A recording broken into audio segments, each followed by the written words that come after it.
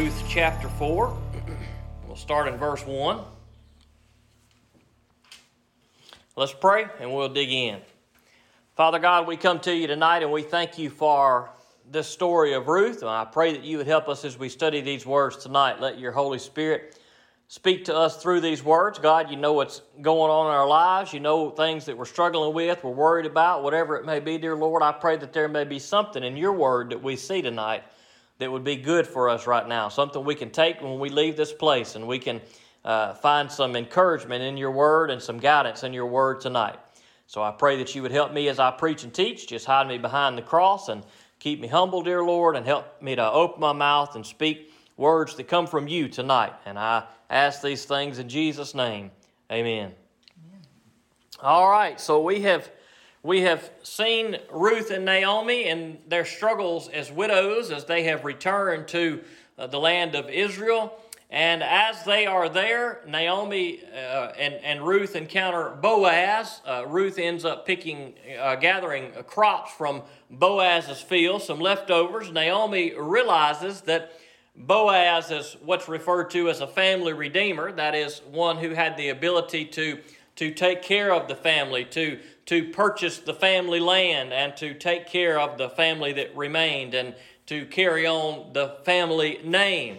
That was the duty of the family redeemer. And Boaz, being a relative of Elimelech, that is Naomi's husband who had passed away, Boaz was a family redeemer. But he was not the first in line. There was somebody who was a family redeemer who was more closely related to to Elimelech. And so that closer family redeemer had the option. It was really their duty, should they choose to do it. And the closest family redeemer should have, of course, chosen to accept that duty. But Boaz says, look, we have to make sure that this family redeemer that is closer than I is going to do this. If he chooses to do this, then he will be the redeemer. If he does not choose to do this, then Boaz says, I will be the redeemer. Now, Ruth had gone before Boaz, and she had humbled herself before him, and she had, pointed out to him, look, you are our family redeemer. And Boaz is willing to fulfill this role and fulfill this obligation and take care of Ruth and take care of Naomi and take care of this family land and continue the family name for Naomi's family. But we left off last week with Boaz saying, we have to talk to this other closer family redeemer first. We have to see what he's going to say. So when Ruth returned home to Naomi and told her what Boaz was going to do, Naomi said, okay, he'll take care of it. He'll get this done today. He will get this done. And so that's what we see as we start in verse 1 tonight. Ruth chapter 4, verse 1. Boaz went to the gate of the town and sat down there. Soon the family redeemer Boaz had spoken about came by. Boaz called him by name and said, come over here and sit down. So he went over and sat down. Then Boaz took 10 men of the town's elders and said, sit here. And they sat down. He said to the redeemer, Naomi, who has returned from the land of Moab, is selling a piece of land that belongs to our brother Elimelech. I thought I should inform you. Buy it back in the presence of those seated here and in the presence of the elders of my people. If you want to redeem it, do so. But if you do not want to redeem it, tell me so that I will know, because there isn't anyone other than you to redeem it, and I am next after you. I want to redeem it, he answered. So Boaz is doing the right thing here. He could have slipped in there and he could have redeemed Naomi and Ruth should he have chosen to, if he would have been underhanded. But he knew that if he was going to do it the right way, there was a family redeemer before him. And he sat there at the city gate waiting for this other redeemer to come by. We don't have his name. But when this other redeemer comes by, Boaz calls to him by name. He says, look, come over here. And he gathers up 10 elders, and these elders are going to be witnesses to what is going to take place. And Boaz begins to tell this family redeemer what's going on. He says, look, Naomi is back, and we are brothers to Elimelech. Now, when he says brothers there, he's not meaning biological brothers. He's simply meaning a family member when the term brothers is used there. So Boaz says, look, we are his brothers. He is a brother to us, and he has died, and Naomi is back, and she is selling a piece of land, or some translations say sold a piece of land. The original language there could really go either way. But that was the responsibility of the Redeemer that we saw in the Old Testament law. Part of the reason why God established this Redeemer system that he had established was so that families could keep their land. That was something that was important to God, that if a family had land, they would keep that land, and that a family bloodline would continue on, and that land would stay in that family. And so whether Naomi had sold the land already or was selling the land is really unimportant, because if a widow in this instance were to sell the land to have money to survive and live on, that might be one reason why a widow would sell the land. Well, it was still the family's land, and that's where the family redeemer comes in.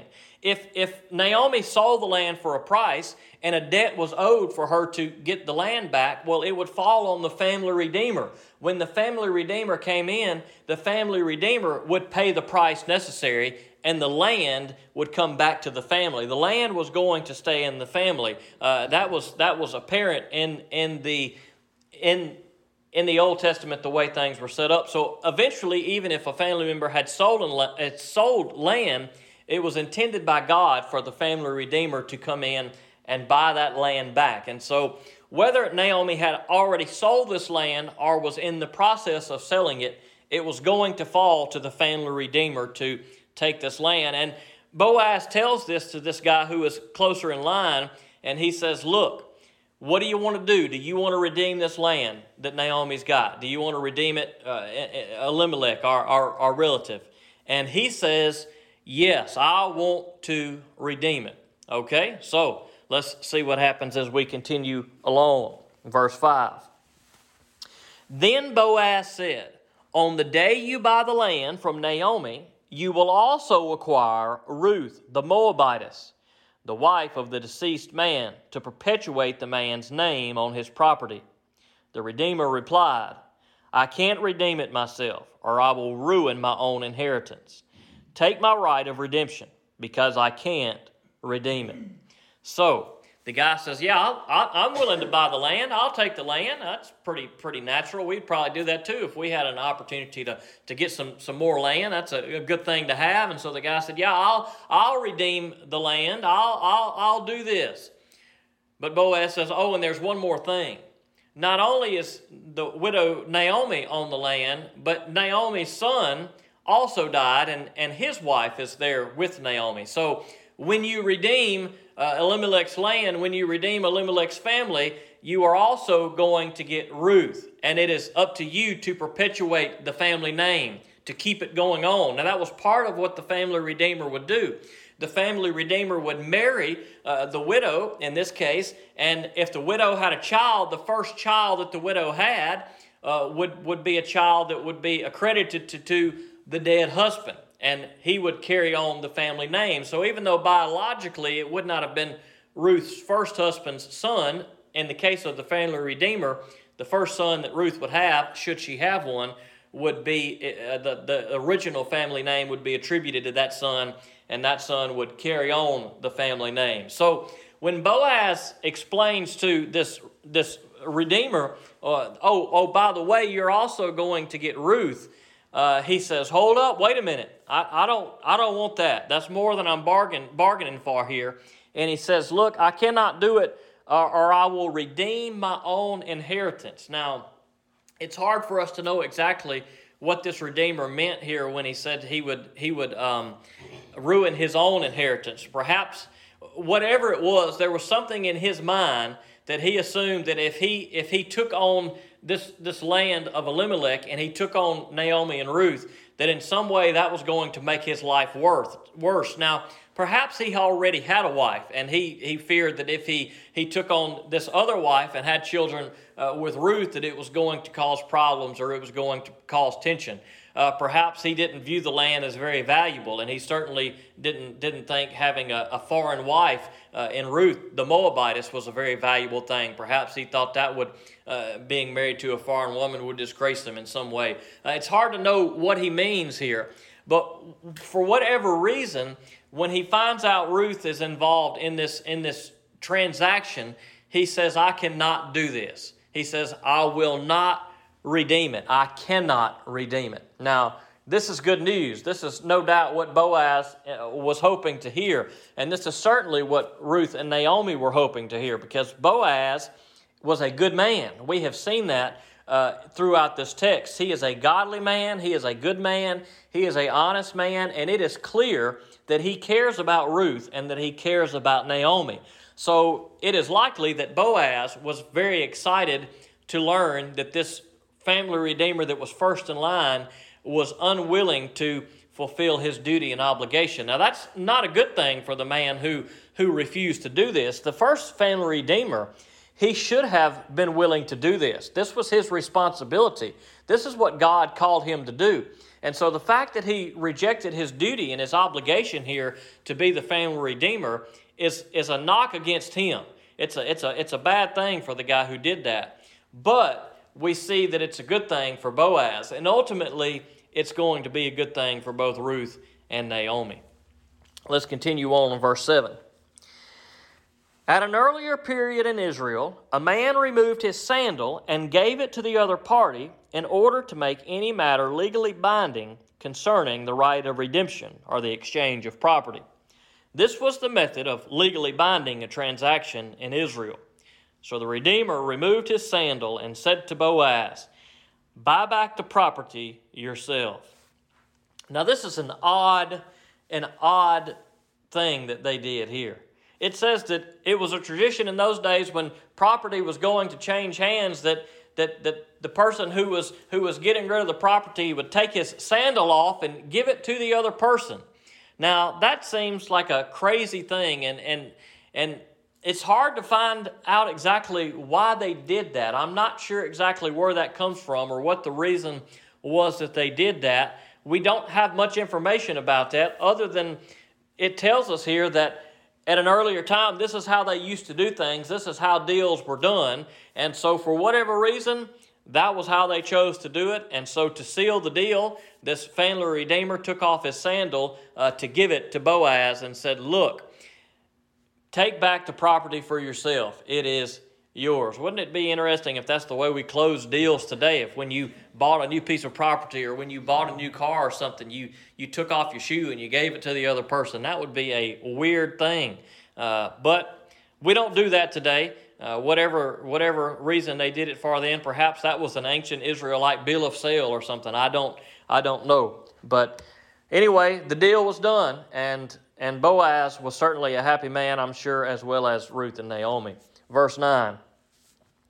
Boaz said to the elders and all the people, you are witnesses today that I am buying from Naomi everything that belonged to Elimelech, Chilion, and Mahlon. I will also acquire Ruth the Moabitess, Mahlon's widow, as my wife, to perpetuate the deceased man's name on his property, so that his name will not disappear among his relatives or from the gate of his home. You are witnesses today. The elders and all the people who were at the gate said, we are witnesses. May the Lord make the woman who is entering your house like Rachel and Leah, who together built the house of Israel. May you be powerful in Ephrathah and famous in Bethlehem. May your house become like the house of Perez, the son to Marbor to Judah, because of the offspring the Lord will give you by this young woman. So Boaz says, look, you guys are witnesses here today. You are seeing what is taking place. I am going to redeem Elimelech's family, his land, his family, his deceased sons. I am redeeming Elimelech's wife, and I am redeeming his son's wife because they are deceased. I am willing to pay the price for them. Now, this is a beautiful thing here that we see Boaz do. He was redeeming Ruth and Naomi. He was paying a price for them so that they could be provided for, so that they could be protected. And he was willing to do that. In the story, the other family redeemer who had the opportunity was not willing to do that. But Boaz says, I am willing to pay the price. Now, when we think about Boaz as a family redeemer and we think about how he points to Jesus Christ, we need to think about the fact that Jesus did the same thing for us. Now, when we think about our own sins or we think about the sins of others, it is unlikely that we would be willing to die for the sins of others. If you were to look at me and I were to write down a list of my sins over my life, which would be long, fill up this building 100 times over, if you were to look at all of those sins and I were to say, hey, you know what, I don't want to die. I'm going to die. The wages of sin is death. I mean, these are all the sins I've had. I don't want to die. Would you die for me?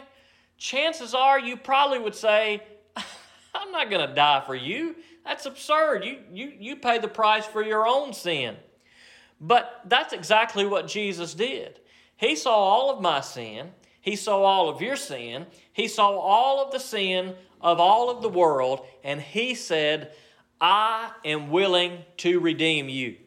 I am willing to pay the price.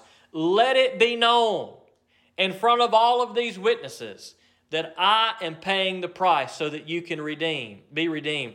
I am paying the price so that your name can live forever. That's what Boaz was doing. He was saying, I'm willing to pay the price so that the family name can continue on forever. I'm willing to perpetuate the name of those who have died so that their name will live forever. And when Jesus died on the cross for us, he says, look, I'm willing to pay the price so that you can live forever, so that your name can go for eternity and eternity and eternity. And Jesus may not have uttered the same type of words that Boaz did, but he didn't have to say those words because Jesus told us that on the cross. When Jesus was nailed to the cross, that's exactly what he was saying. I'm willing to pay the price.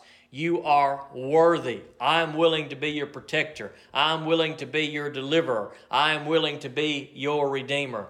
Not because of anything that you've done, but because I love you, because I see you are in need. And Jesus says, I am willing to redeem you. I am willing to pay the price. And praise the Lord, he did, because there's no one else who would have wanted to, and there is no one else who could have. It was only Jesus who was sufficient enough to step up and pay the price for our sin, and who was capable of paying the price for our sin. He is our Redeemer. And as beautiful it is as it is that Boaz was the Redeemer of Naomi and Ruth, how much more beautiful is it that Jesus is our Redeemer? Let's pray. God, we come to you tonight and we thank you for this beautiful story. We thank you for Boaz. We thank you for the willingness we see that he was willing to step up and say, I will pay the price. I will redeem. I will take care of you. And dear Lord, when we think about the beauty of Boaz, let us think even more about the beauty of Jesus, who said the same thing for us, who saw that we were hopeless and helpless and in need, dear Lord. He saw that we were overcome by our sin and doomed to death. But dear Lord, we thank you that he paid the price. We thank you that he gave his life on the cross so that we could be redeemed, dear Lord. We thank you for giving us one who loves us. And I just ask these things in Jesus' name. Amen. Thank you for joining us for today's service. To learn more about Jesus, call or text Pastor Shan at 601-657-0180 or email him at shanvn@me.com. You can also visit us at www.enterprisebaptist.church or follow us on Facebook at facebook.com/EBC Liberty. We hope that you have been blessed by today's service.